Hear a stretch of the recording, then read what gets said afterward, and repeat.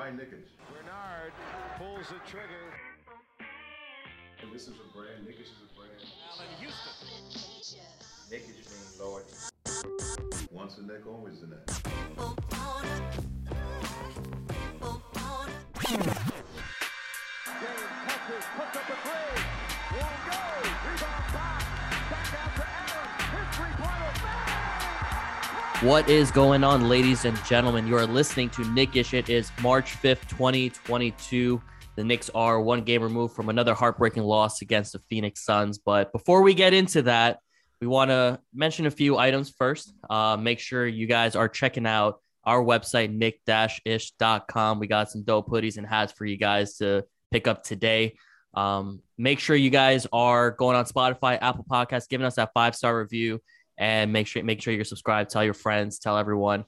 We're going up from here. So what is going on, guys? How you guys doing today? We're again one game removed from the game against the Suns. How you feeling? It's been a long week, man. Long week. Long week in more ways than one. But as it pertains to the Knicks, it's not been a good one, bro. I mean, good or bad, depending on how you feel. I guess right now I'm at the point where I'm just apathetic and indifferent about what's happening. We definitely either we tanking or it's, unintentionally or intentionally. But yeah, doing all right. You know what I mean? Greatest unintentional tank job I've ever seen. They got to write a book about this. We got to do tanking to the top for Knicks edition, Tom Thibodeau edition. This is a case study. This is a whole ass case on what happened from last year, this year for us to get into this position. I have no idea. You're going to see DBQ, document-based questions based on this next season, man. Oh, my God. Right. DBQs used to be like different pictures of Tibbs angry, like different moods. Like, what was he angry about? Was this a win? Was this a loss? It was Obi Toppin dunking it for something. He's going to be like, what the it was Obi walking up to the scorer's bench to come in. Tibbs is like, what? Could you? Oh man, I mean, we just here to laugh to keep from crying, I guess. You know what I mean? So we last night, what was it? Phoenix. I guess the first storyline from last night, if we want to dig into it, is obviously our quote unquote franchise player getting kicked out because he's childish as shit. Apparently. What are y'all first takeaways on Julius and his blood feud with Cam Johnson? I think that's what it was. You know what I mean? I mean, what did Cam do exactly? They're playing defense. Randall elbowed him. Cam pushed him a little bit, and then Randall gets in between. The ref gets in between them. He pushes the ref a little bit, and then pushes Johnson. Like in today's NBA, you can't do that. If you are the star player on a team, you have to be that guy to lead and not do that, and keep your emotions in check. And that's the problem with Randall this season. If anything, outside of shooting woes and all that, this dude can't keep his emotions in check. It's him versus the world right now. And he had 25 points. He was on pace to drop maybe 40 points last night. And if he were to do that, we probably would have come out with a win. But no, like Randall had to act up in the third quarter, and the momentum shifted. So man, like if Randall, digression this season is the main factor for us not getting to where we were last season. Regression. Thank you. Regression. There you go. See, you pulled a Randall there. You fucked up. That's too easy. You doing shit, man. Yo, I feel like with Julius Randle, this is like, he's obviously, I know RJ right now is the best player on our team, and that's what he's taking that step forward. But Randall is right there. He's one of the best players on our team. He should be the leader of our team. And you lose your cool like that, it reverberates with the rest of the team. That's what you're young. You got some young guys on this team. That's what they're learning from. That's what they're seeing. That's frustrating. RJ, this is your prime example of a player right in front of you. Hopefully RJ is not learning from this guy. But if this was in the beginning of this losing streak, I wouldn't be as upset, because it's like, word, you're getting frustrated, blah, blah, blah. It's been 17 games we've lost now that you're seeing that we need all hands on deck in the fourth quarter. Like, the situation, and you're still playing shit like this. You're up. You're the best player on our team that tonight, 25 points, going for it. And then we have a 10-point lead. You making that decision right there is the difference between us winning the game and losing the game by a point. Now, you can point to a lot of things like Alec Burks missing the free throw. You can point to Cam Reddish being pulled out earlier, but honestly, Matt, at the end of the day, it falls on your best player to perform, whether it be on the court, off the court, whatever. And this guy, Cam Johnson's like, he's nothing. He's a light-skinned dude. He is not some like Patrick Beverly type of pushing into you. Like, bro, that was an average NBA play. Physical. I'm not going to say it wasn't physical, but it was an average physical NBA play. Calm down. Cool your jets, bro. It's not that serious. He ain't come at your family. He didn't say Kyden can't play ball or nothing. He's part of the game, bro. Grow up. Yo, and like, I'm just, how many times this season have we already kind of like, we're here just trying to kind of like not make excuses, but just rationalize this dude's childish behavior all season, bro. Like, it's either intentional, like he's just trying to like, make a bad impression so that like when he's gone this summer, he's, like it doesn't sting us as much, or maybe he's trying to make sure that he's gone this summer. I don't know, but it's just, I'm tired of like this dude, quote unquote, being our leader, the guy we designated as a leader that Tibbs calls our engine. You know what I mean? He was our all-star. He was the guy that represented the Knicks last year in a storybook season. And for him to be like this, like just a petulant child, like, like fuck Cam Johnson. He's just like a glorified 3-and-D player right now. I seen people on the timeline on Twitter yesterday, probably drunk or on Angel Dust. I don't know, but they were saying Cam Johnson is better than RJ. I was like, the fuck, whatever. I'm not gonna touch that. You know what I mean? I don't fuck with the mentally ill. They let him rock. But as far as like him having an issue with Julius, I mean, I feel for the boy because this man Julius like put his shoulder into his chest and like caved it in and he fell over. And I know he's known for flopping a little bit, Cam, on these threes he takes. But if he felt the type of way, you know what I mean? Like, I get it. So that's why he had issue with Julius probably later in the game. Yeah, but Julius being the hothead, he's probably just like he escalated the shit out of that. Where like, yo, Cam pushed him. It's a physical NBA play. Like these guys are playing ball. It's emotional. You're gonna push someone. It's not like he shoved him to the ground. He gave him a little tap, pushed him, and then Julius got in his face. And come on, man, you're a man. You play in the NBA. He's gonna say something back. You got the ref right in front of you. Mm-hmm. Watch your tongue for 2 minutes. Go chirp at him back at the other side of the court. Cam Johnson's playing you're playing defense on Cam Johnson. Talk some shit. No one has a problem with you chirping at players. Sensible. Exactly. You got to be sensible with it. You can't be chirping in front of a ref. You can't be putting your hands on a ref. And like, I don't know, man. Randall doesn't make it easier for himself. He is not at all, bro. Yeah, and like I see people, just chime in real quick. Yeah, like I see people just trying to say like, oh, that happens all the time on a basketball court, on playgrounds, whatever. You people get mad. I'm like, we're also not multimillionaires with a fucking sports psychologist on staff that's supposed to tell us emotional intelligence. You know what I mean? We're regular people out there just hooping with our friends. We get heated. This is Julius Randle, multimillionaire with like resources up the ass to like make sure that like, okay, at the very least, I should be able to handle my temper when like a young boy steps to me. You know what I mean? I shouldn't shove a ref out the way just so I could shove this kid when I already had a technical, right? He got a double technical, you know what I mean? Like, and then kicked out. And I'm just personally pissed because this motherfucker fucked up my parlay, bro. But that's a whole nother story for another day. You know what I mean? But I'll throw it back to Mo if you want to chime in. Fucked up my night. He needed one rebound, right? Bro, he needed to get me his 8th rebound. And as soon as it was looking like a possibility, this idiot just fucking thinks he's the Incredible Hulk. Like, you wouldn't like me when I'm mad. You know what I mean? Like, what the fuck? Like, grow up, bro. Shit. Yeah, and folks are gonna point that this was a soft ejection, but like we all know today's NBA, none of us were surprised he was thrown out after he shoves the ref a little bit and goes after Cam. Like, it's a pivotal third quarter. It's a close game. This is the number 1 team in the West right now. You don't do that. You're in an away game and you have the lead. And nah, man. He also made it super hot boy. Like, it's not like I said, like chirp at him. Say things like everyone has the attention on you, eyes on you, and you just let that emotion burst out. This is not year 1, year 2 of the NBA. This is not year 1 or year 2 with the Knicks. Like, you're up 10 points. Where's the frustration? They're not. It's not like you're missing calls. It's not like something like there's no reason that needed to escalate the way it did. Yeah. And I feel like we're all. Yeah, go ahead, Mo. My bad. No, I was gonna pivot. Go for it. No, I was just gonna say, like, I feel like we're all kind of like on that wavelength where like we don't even mind the losses. But last night, I don't know how y'all felt. I wanted that win. Once we were up 10, I was like, you know what? Just for the squad, I'll be happy just to take a road win, even if like they don't have Booker, they don't have CP3. I like once we were up 10, I was like, all right, I wouldn't mind them win tonight. You know what I mean? I'm all for like increasing our lottery odds, but that would have felt like a good kind of like a way to end the week, a tough ass week.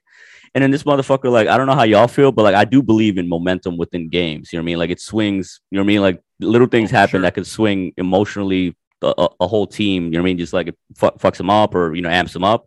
That fucked up our whole momentum. You know what I mean? As soon as he got ejected, we was up 10. That lead deteriorated. You know what I mean? I'm not saying like Julius is like LeBron out there in the fourth, making sure we keep the lead, because that hasn't been the case. But I'm saying, like, we had a much better chance of winning that game. You know what I mean? So that's just my one last take on the whole bullshit last night. The Knicks need every single opportunity to win. We don't benefit from taking things away. And I know we're fake analysts, fake doctors, fake sports psychologists, Non-experts. This isn't a psychology pod, but like, losing 17 out of your last 20 something games, it takes a toll on the team. I know as fans it takes a toll on us, but we're not like losing games. We find a benefit from it. We're like, oh, we're gonna tank, we're gonna get this nice young player. There's no way RJ Barrett, Randall's in the locker room thinking, yeah, man, we're gonna lose and get Jaden Ivey on our roster next year. Let's go. Like, these guys are desperate for a win, and you being the best player on the team, taking that chance away from these young guys who are hungry for wins, who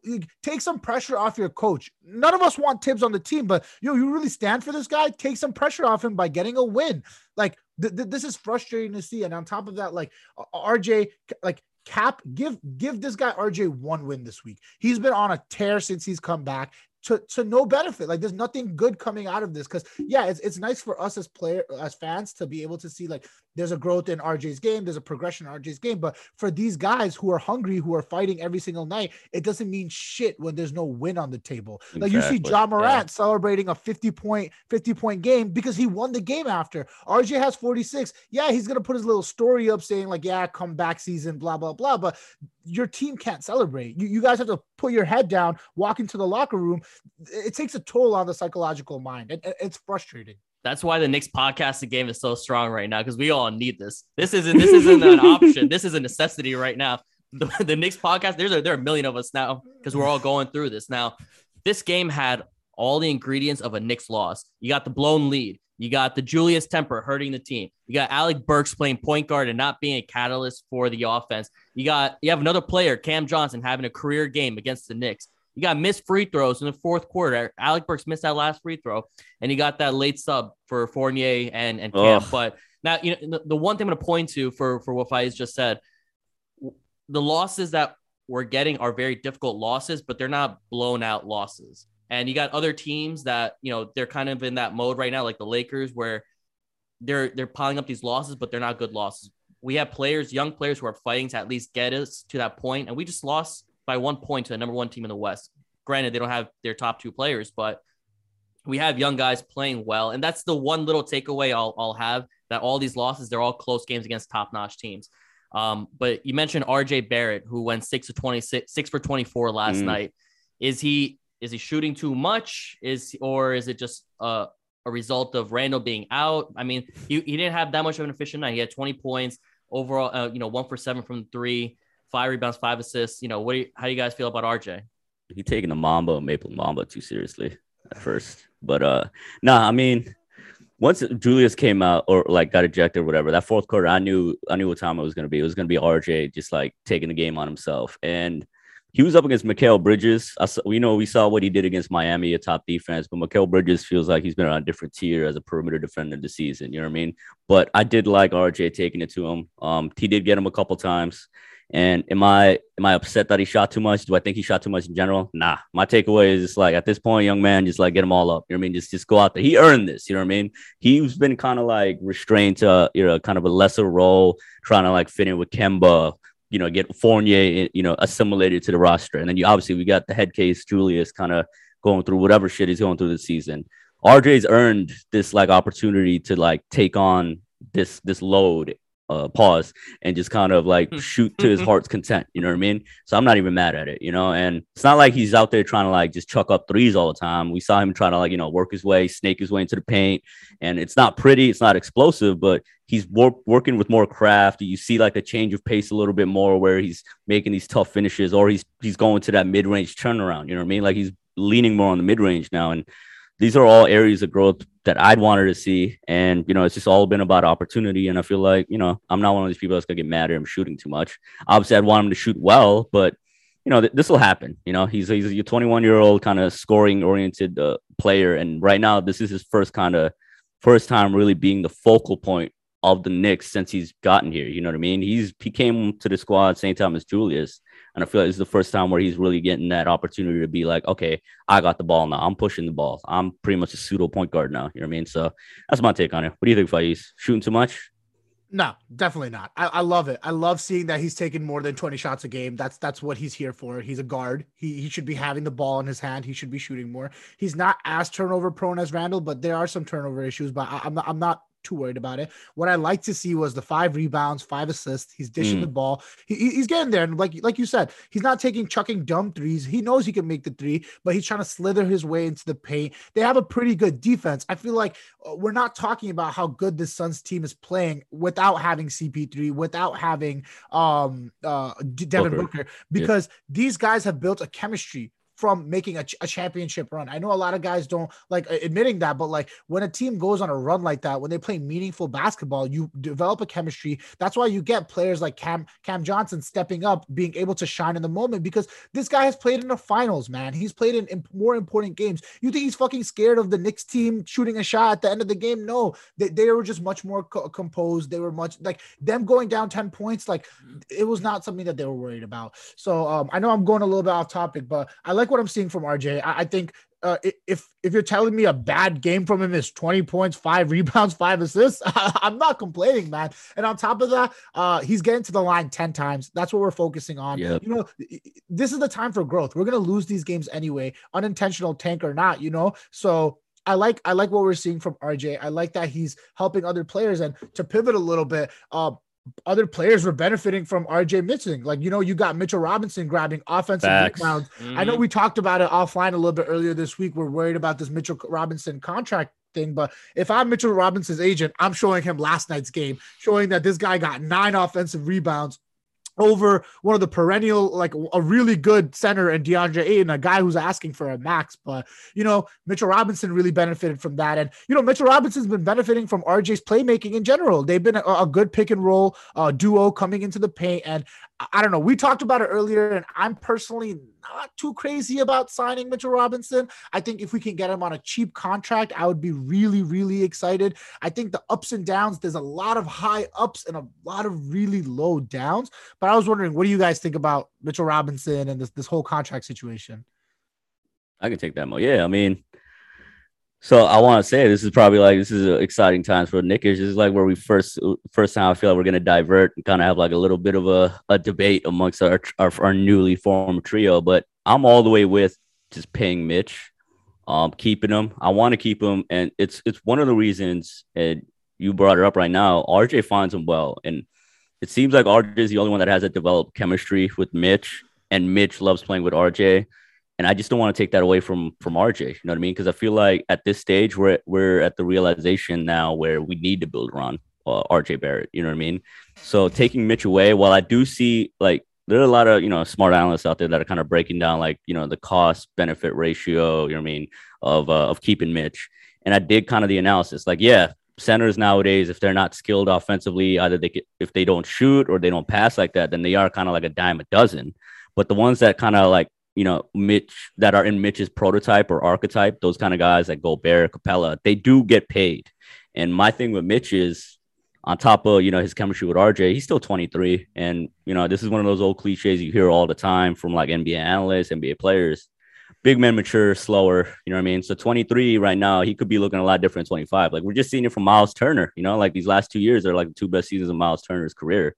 So my thing is like, I definitely get the trepidation in terms of giving him max. I don't want to give him max because it seems like Mitch's like team, his agents, whoever the fuck, they're smoking dick. Because like they demanding the max. I don't know what the hell. That's why this man has had like 8 agents. The guidance is not on point with whoever's around Mitch. With all that being said, though, if we could get to like kind of like a Capella salary range, I'm talking about like when Capella first got his extension from Houston, and at that point he wasn't Clinton Capella yet. He was just like a big man that they had, you know, they were willing to invest in and give up Dwight Howard. And it turned out he had good chemistry and he filled in a role for those Houston Rockets teams.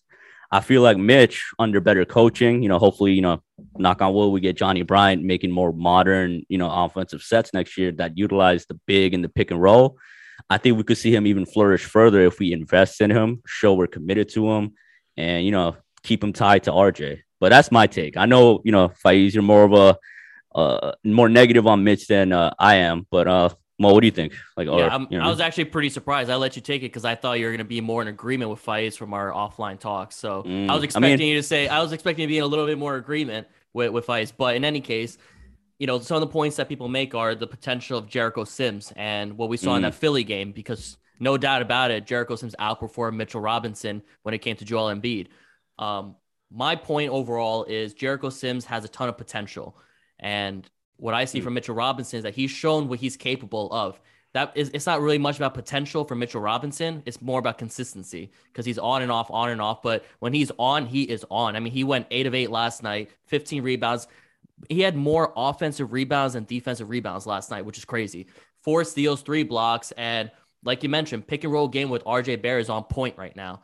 And the contract wise, I think Faiz, offline you mentioned you're not willing to give him more than 12 million. I'm not sure if that's still the case, but for me personally, I'm okay with giving him up to maybe 15 to 16 million and try to get a team option in there. But Mitchell Robinson is that cornerstone player. I'm not saying he's a franchise player, but he's definitely a cornerstone player. A center with his capabilities is not that common. And we've seen from teams in the past that when you have a player like Mitchell Robinson, like Rudy Gobert, they're capable of winning a lot more games because he could be that defensive anchor as long as he's consistent. And that's been his biggest problem of being consistent. I think the potential is it's not just about potential anymore. And so once he finds that consistency, he should be able to live up to that contract. It's just, he needs that right coach to push him in that direction. And I can understand if you have that issue with paying him because on a contract year, he's not being consistent, but that first third of the year, he was overweight. And now that he's finally, at the right weight that he should be, he's building on that consistency. Outside of RJ, Mitchell Robinson has had the best 2022 this season, in my opinion. And I think, I can trust that once he continue as he gets older and older, the maturity level will increase and we'll see it both on and off the court. Man, it sounds like the honeymoon phase is over with Nickish, man. It's our first disagreement. I'm about to get myself kicked off the pod, 2 weeks in? Nah, bro, get your Skip Bayless on. Let's hear some takes. Go. I see what you got. Okay. Let's get the sleeves rolled up. The handicap match? Nah. All right. I'm going to say you guys both made some really valid points. As you guys saw through the video, I was agreeing with a lot of the things you guys said, but I'm going to use some of your points against you.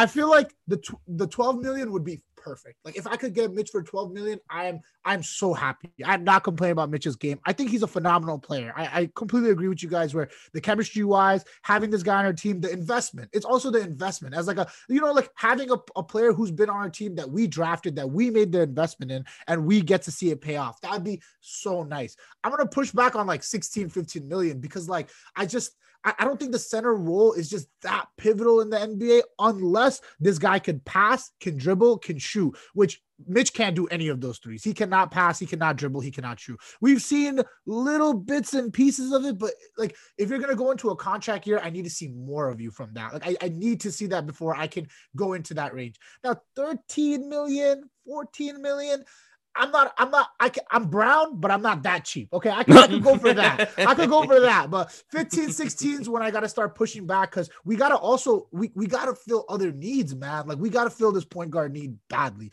If there's an ideal world where I can get a guy like Jalen Brunson and Mitchell Robinson on my team, I'm all there for it. But you guys are talking about players like Clint Capella, Rudy Gobert. Where have they gone? They've done nothing. Rudy Gobert has done nothing on that team. He's overpaid his shit. And yeah, they win their regular season games, but I'm about to push back here. No. Let him finish. What's Rudy Gobert done in the playoffs? They have a really good team around him. He's a great center.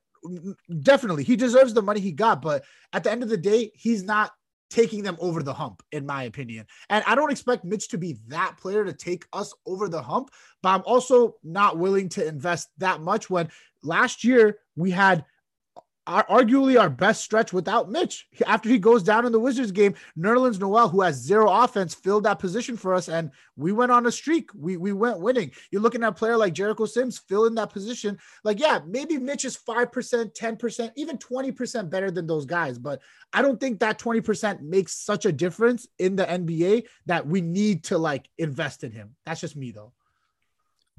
Would you be giving him up just to clarify If it's 14 million and no Mitchell Robinson, you're gonna give him You're up. just gonna let him walk? All right, let's say 14 million to keep it a little closer.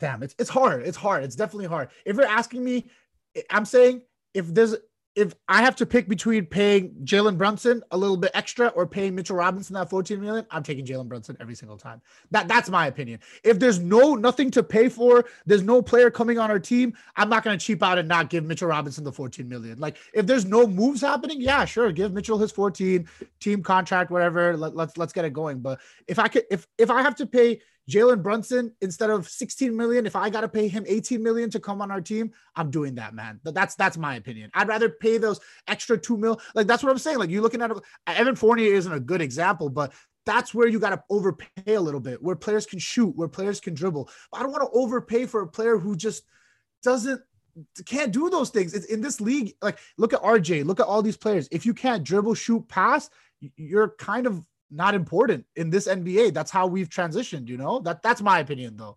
My thing is, like, to your point though, like, you're right. Gobert and Capella, both with the Rockets and Hawks, they weren't factors in getting him over the hump, but they were important, significant factors to getting them to the hump. You know what I mean? Like, what happened afterwards? You know what I mean? Like, we're trying to get there. And at this point, it's kind of like similar to what Mo was saying. Like, we did draft him. We still have Scott Perry on staff. At least for now, he's the one that did draft him in the second round.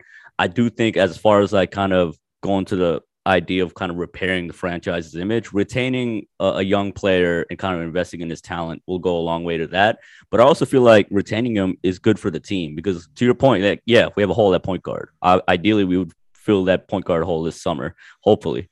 But are we creating a hole to fill one hole? You know what I mean? Like, if we, like, to your point, I'm all the way down with having both Brunson and Mitch, if that's possible. Maybe it could be because we could go over our cap to re-sign Mitch because we got his bird rights.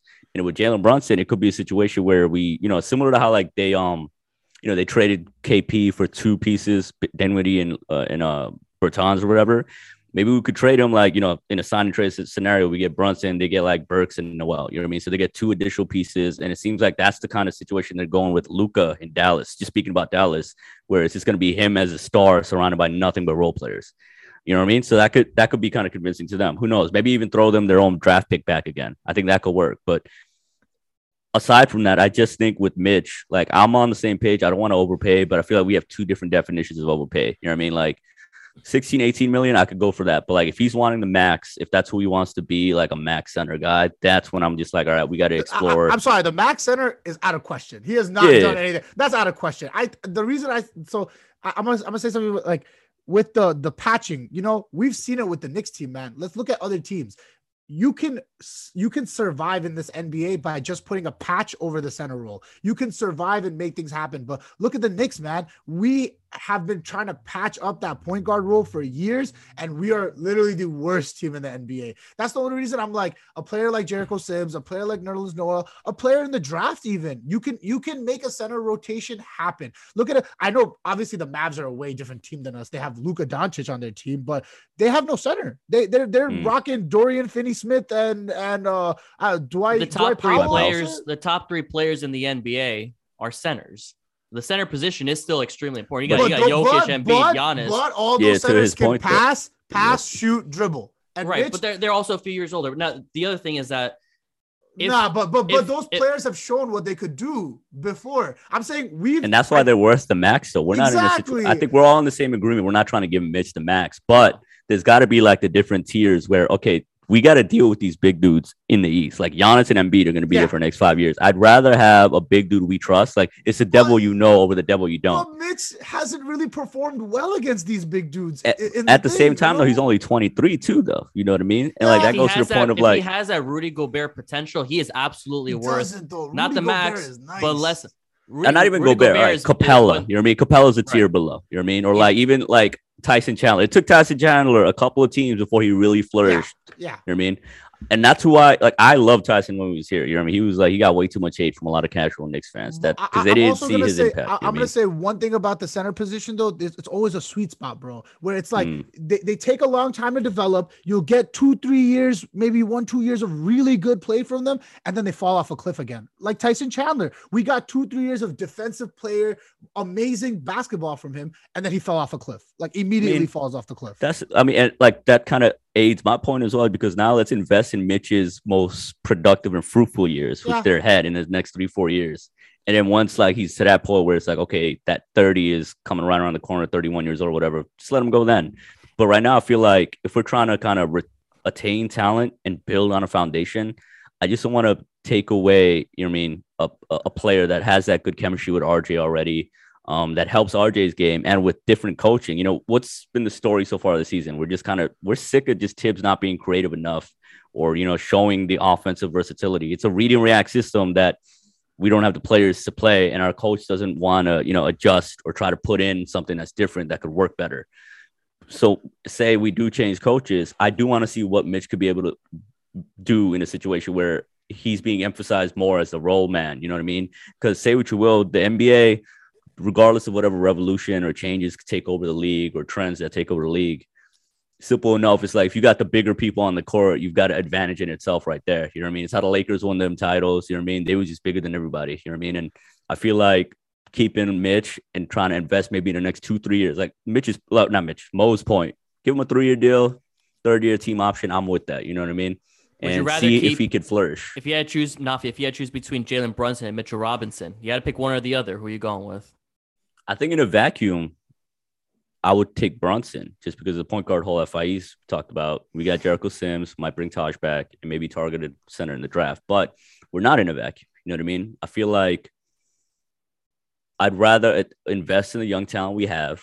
It just kind of, you know, to me that'll show a commitment to RJ, because if RJ sees like, okay, you just took away one of the teammates that I had a good chemistry with, that I like feeding, that was there as like, you know, if RJ's game is primarily kind of based around attacking the rim, having a big man you could just throw a lob up to in like situations of like, you know, of dire consequences is always important. You know what I mean? You got to have somebody there as an outlet. You know what I mean?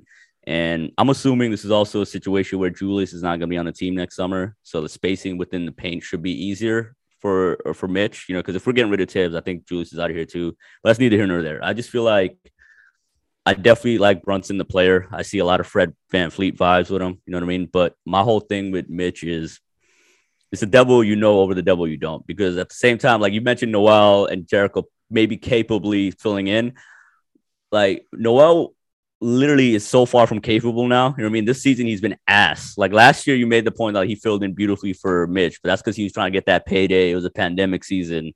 And then we saw what happened. He's Mr. Glass. He fell apart. You know what I mean? And in the playoffs, the game slows down a lot in And I think exactly. And in the playoffs, huge for us. Exactly. And Noel, it became exposed that Noel is nothing but a backup center in the playoffs because Capella was just like throwing him around like a little boy. You know what I mean? Like, and Sims, he's definitely not that frail, skinny kid. But if you talk about Sims as an alternative, why not have both? Because Sims is under contract for like the next 4 years. That's super cheap. You know what I mean? He'll be a cheap backup to Mitch.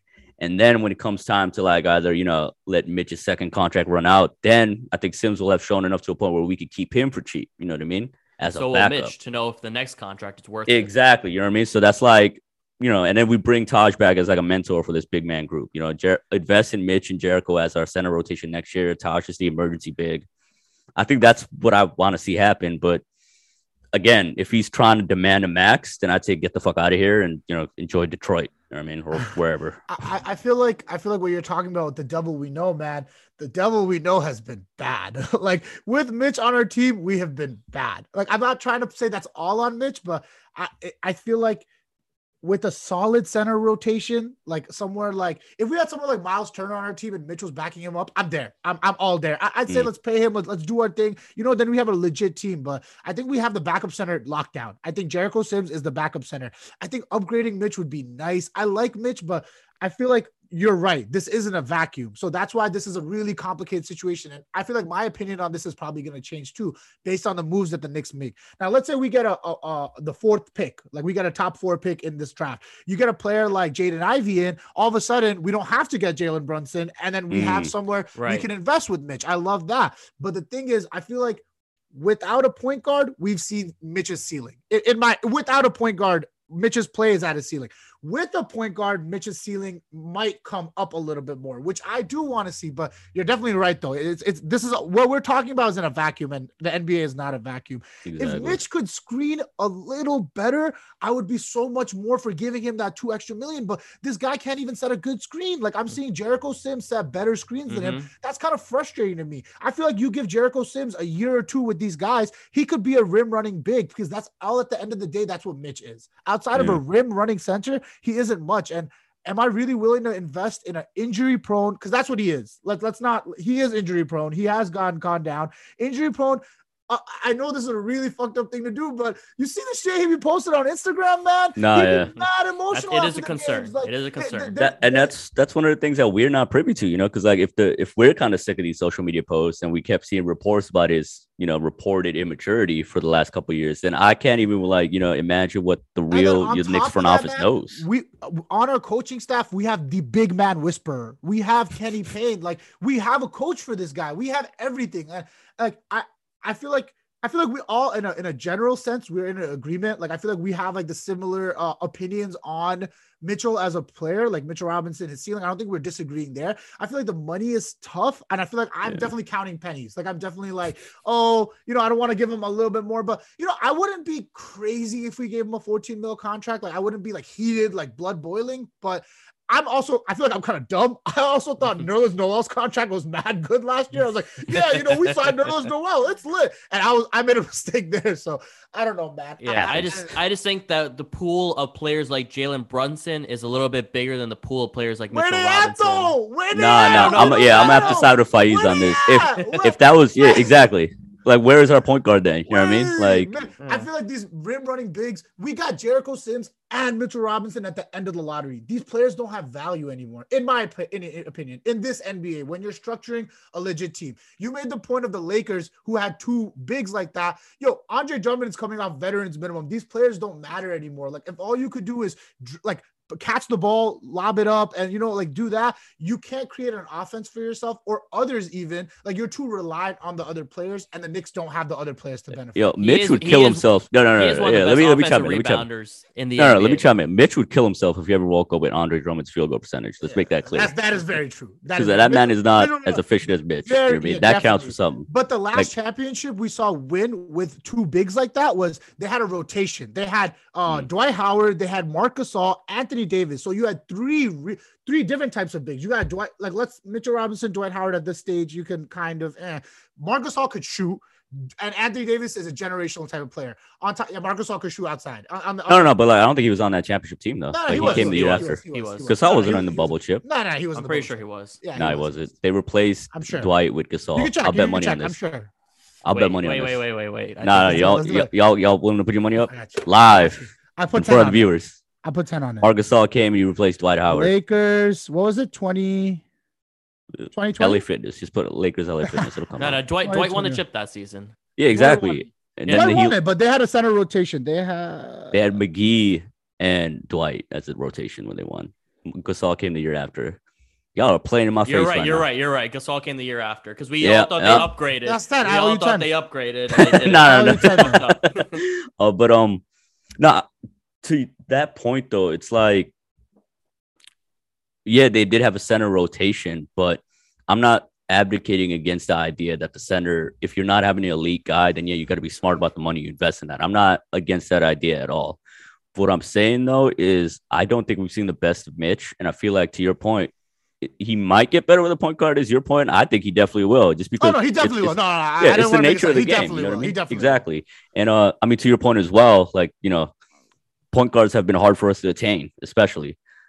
But I also feel like with RJ's kind of development we've seen so far, do we need like a Super Bowl dominant point guard this summer? that's kind of opens the question up. And if we kind of see RJ flourish more and more as a playmaker, like I think Jalen Brunson's a perfect fit with him. Yeah, But exactly. I was just about to say. if we can't get Brunson, do we want to like throw the bag at another like big name point guard, or do we want to kind of go back to that mid level or mid range round or level of like point guard? Find a sweet spot right between there, because I'm off the mid level, like Ricky Rubio type of. I'm saying Malcolm Brogdon, maybe someone like a tier right above that, tier right under that, like Jalen Brunson, Fred VanVleet, like all these guys. Where and I have to agree with you when you say you don't want a ball dominant point guard. You want someone like Jalen Brunson who can run the ball alongside RJ, because that's the priority, development. I feel like we could wrap this up by saying that we all agree that if we could get both on our team, we would be very, very happy. Hell yeah. I think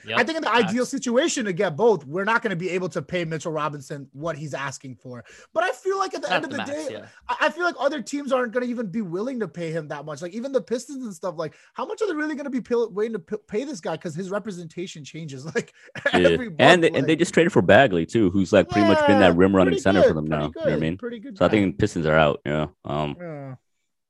I don't know. I mean, like talking about Mitch, man, this week was kind of tough to see him like foul out on Sunday's game against Philly. Like that was frustrating. I mean, to be fair, Jericho Sims also came out, but you're hearing other analysts talk about Jericho Sims and like 0 points, but he made his mark on Joel Embiid, And then the next game he plays a little bit better, but again, Joel Embiid kind of bulldozes him. Now, is it fair to compare Mitchell Robinson against an MVP candidate? No, but at the same time, like these are the guys we're playing against. We're playing against Joel Embiid 4 times a year, basically. And if he can't hold his own against a guy like him, Giannis, it's tough, man. It's tough. To your point about the championship, though, we could kind of close out this Mitch topic, and then I think Mo got our next topic locked and loaded. But just to kind of close it out, to your point about like the center rotation with the Lakers, last year's chip, it was Giannis, but like the whole kind of idea about Bucks kind of offense and their dominance was just like it all was built out inside out. You know what I mean? Like the interior presence of Giannis meant a lot. And that's his pure brute force strength. And obviously he's skilled. I'm not one of these people that's just like, oh, Giannis don't got a bag. Nah, that dude's nice. But Mitch kind of on a super lower scale kind of provides that same presence in the interior. And like his field goal percentage, his true shooting percentage. I want to bring up, shout out to Eric Spoelstra, the Filipino GOAT. He said 10 years ago, he was complimenting Tyson Chandler. I probably bring this story up like every year on our podcast. He said Tyson Chandler provides the Knicks vertical spacing. And that terminology was burned in my memory because when you talk about spacing, obviously we all know it's like shooting, you know what I mean? Like being able to spread the court for your playmakers and scorers. Vertical spacing is literally like, as it sounds, like the pressure on the rim. And regardless of the 3-point revolution we've seen so far, I'm still pretty sure like the majority of the points that are scored every year in the league are within the paint, layups and dunks. So if we have a guy that specializes in that and brings that threat, you could add around it. And then RJ is going to get more skilled. He's going to provide the playmaking, and we're seeing his jumper come around, more of a consistent off the dribble shooter. I don't know about y'all. This is kind of a whole different topic, but I'm willing to keep Fournier now as well, just because he complements kind of like RJ's game, what we're seeing blossom. And I feel like that's a good complement to a pick and roll chemistry that hopefully would be the main component of our new offense next year if, Tibbs is gone.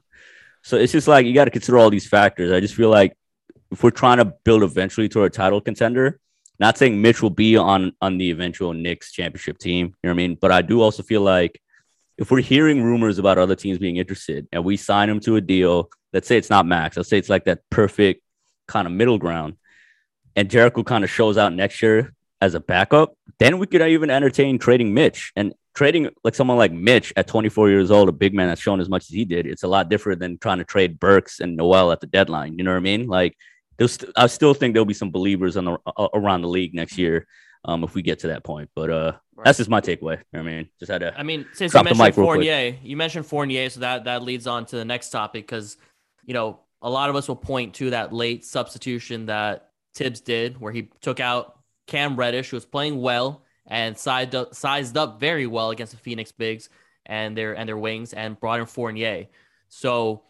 You mentioned that Fournier would be good when he plays alongside RJ Barrett, but where would Cam Reddish fit into that kind of lineup role or ideology that you have? I think Cam Reddish is a way different type of player. where like Evan Fournier fits in an offense a little bit more. Like the ideal version of Evan Fournier at least fits in where, he can handle the ball for a few seconds. He can catch and shoot. He can do all that. But Cam Reddish adds something that we haven't seen on this Knicks team in a long time, like pushing the ball from one end to the other end as soon as he grabs it, getting into the paint, drawing a foul. Like Evan Fournier isn't aggressive like that Cam Reddish has. But I think in an ideal world, you could play both of them. Like you could play both of them in the team. I feel like a player like Evan Fournier gets a lot of like flack because like, shooters are just streaky. Like you look at a lot of these shooting type of players, they just have off nights. Like whether it be Mikal Bridges, whether it be Evan Fournier, like I put money on Mikal Bridges having more than like 16 points the other night. This guy had 11 points on a team without CP3, on a team without anything. Last night he goes for like 25, leading the scorers on the Suns besides Cam Johnson. So these shooter types of players are all over the place. I feel like, I don't know, like Cam Reddish, this guy got to see more minutes, man. This is frustrating. I don't know why it's tied in where Cam Reddish has to play or Evan Fournier has to play because they are two different types of players. They are not the same type of player. Yeah, like I feel like Fournier falls more into a shooting guard than he does into a forward where like Cam is just a forward. He is a forward. He's barely a shooting guard, So I feel like they're using Cam in this really weird way, as if we're like the Lakers trying to win a chip, like a catch and shoot player in the corner where, yeah, Cam can catch and shoot. Yeah, he can shoot the ball, but there's so many more things he brings to the game defensively, offensively, besides what Fournier can bring. I'm with you, bro. I think I'm like, we used to clown the Cam stance on this pod, but I think I'm becoming one, bro. This last week, just he's so his much flashes. Bro, his flashes are ridiculous. Like legit, like that take he had to the rim last night. Mm-hmm. It looked like a Paul George clone. Paul George, literally, that's the best comparison you can make. Like, bro, and then this is why Tibbs is a sick bastard because right after that play, he benched him, and then we didn't see him till the end of the game. And then when it was too late, and that tells you either he did it intentionally to tank or he's a fucking retard. Or apologies for the R word. He's a fucking idiot. Apologies, but my whole thing with Cam. And like the game last night, the story of the fourth was like a tale of two Cams. You see what I did there? I mean, Cam Johnson, Cam Reddish.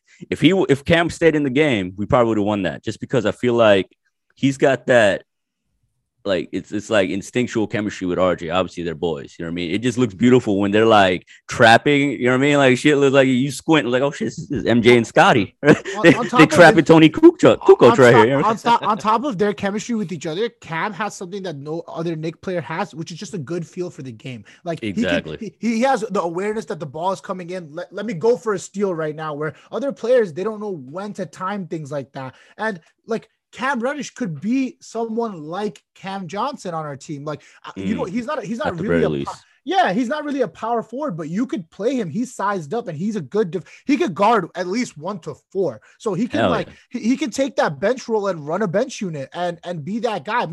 Imagine a bench unit of Emmanuel Quickly and Cam Reddish. You have two legit plugs, like spark plugs. Like, why can't Cam Reddish be Kelly Oubre type of like, he can. There's a lot of things Cam Reddish can be. And I feel like I'm just so frustrated that we're just not giving him the time that he can get it. But at the same time, I'm going to play a little bit of devil's advocate. Maybe this is what Cam needs, because you look at the shot selection he had in the beginning of his tenure with the Knicks. It was disgusting. I did not want to see that guy on the floor. And maybe Tibbs doing this shit is making Cam a better player. I know we don't want to give Tibbs any credit. This is a non-Tibbs crediting podcast, but I mean, to be fair though, chime in there. I do kind of give credit to Tibbs for the development he's done for it's obvious to me that he's been good for RJ, but I also feel like he's done his job. It's almost like I brought it up previously. He's like our Mark Jackson. He laid the baseline. You know what I mean? He went and got the groceries. He brought it into the kitchen. Now he's trying to get him out the house. Now we got to get him out the house to get a new chef in here to cook the meal. You know what I mean?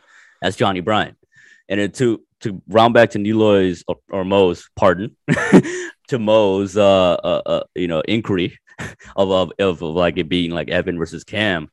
I don't even think it's that, bro. And I feel like the Suns are the perfect example of that. Like you brought up Mikal Bridges, you brought up Cam Johnson, they got Jay Crowder.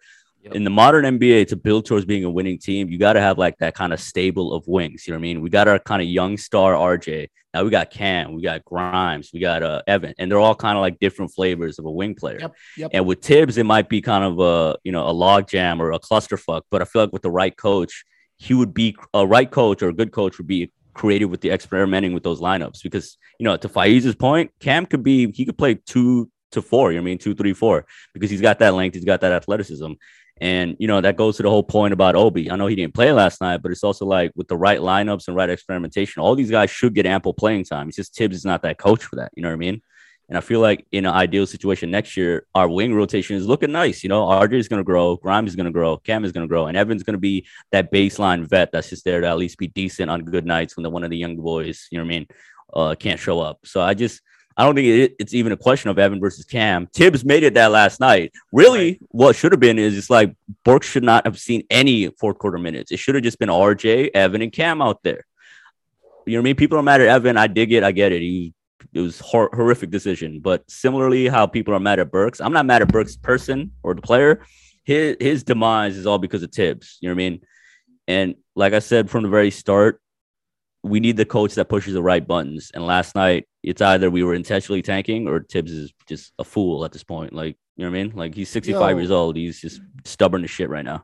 Talking about Tibbs and coaching, did you guys see that report where they're talking? Mark Berman came out on a podcast, and he was talking on Knicks podcast, and he was talking about how Tibbs doesn't allow any of the assistant coaches to put in an input during the game for plays. So how our coaching rotation works. Yeah. So how our coaching rotation works is actually certain coaches, assistant coaches get grouped with certain players. You guys should definitely watch this. It's super interesting. So it's like Johnny O'Brien will work with RJ, the wings and whatnot. Kenny Payne works with the bigs. Like, different coaches have different things. But when it comes to in-game, like the modern NBA, where other coaches are talking about, hey, maybe we should set up a play like this. Maybe we should do this for this. It doesn't work like that with Tibbs. So how Tibbs does it is that he follows the old school type of NBA thing. Head coach sets the play for the game. Head coach sets the defensive sets, everything. So we don't even know what Johnny O'Brien might do as a coach. We have no idea. And he's like the developmental guy then. Yeah. He's just the rest of our guys are just developing,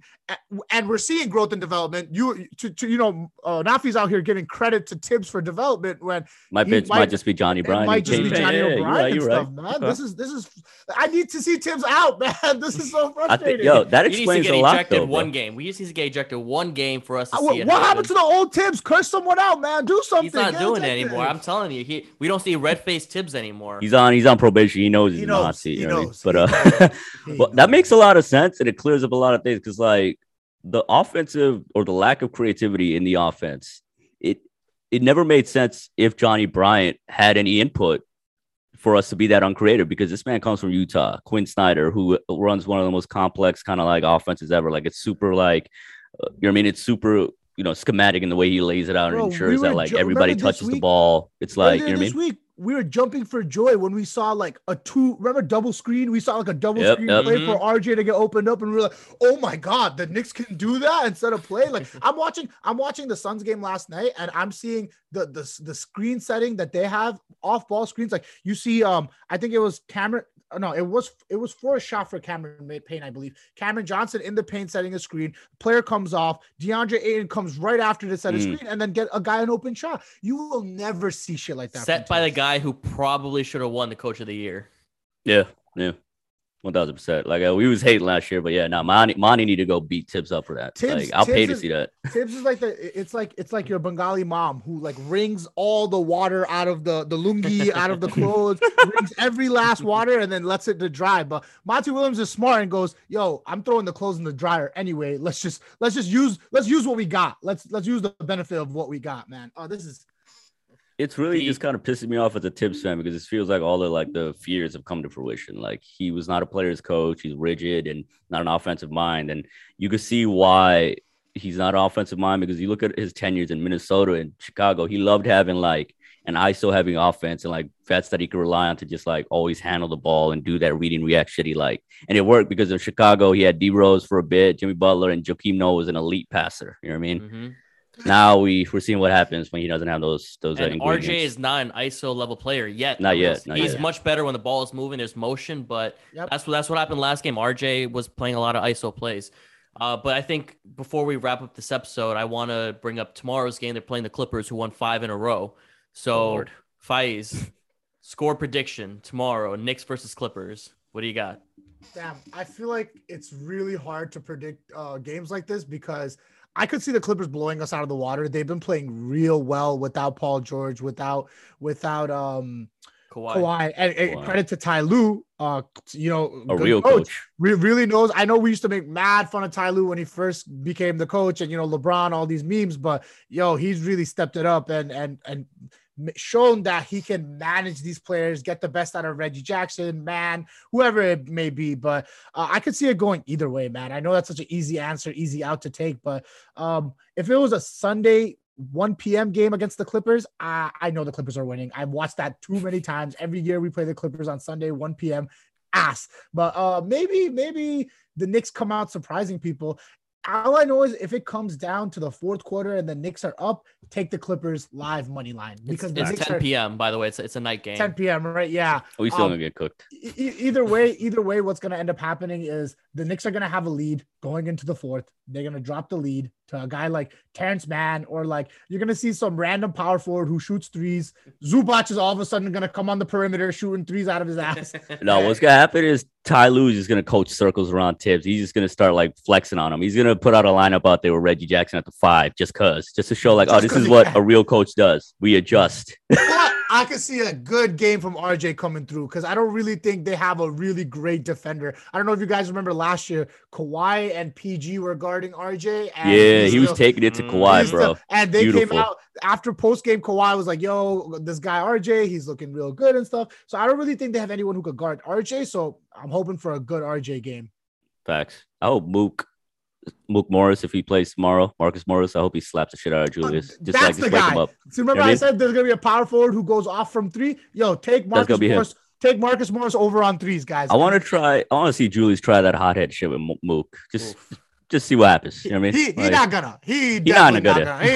not gonna do that. He played on the same team as Mook. He's seen Mook throw the ball on that Washington player's head, bro, in the preseason. People forget Mook was our number one option when they was both on the same team. Bro, Julius was like, yes, sir. Yes, sir, Mr. Marcus. Shout out Marcus Morris for bringing us Emmanuel quickly, bro. Shout out Marcus Morris for dubbing the Spurs, signing with us, and getting us Emmanuel quickly, man. Always got love from Mook. Yeah, love that guy. Hell yeah.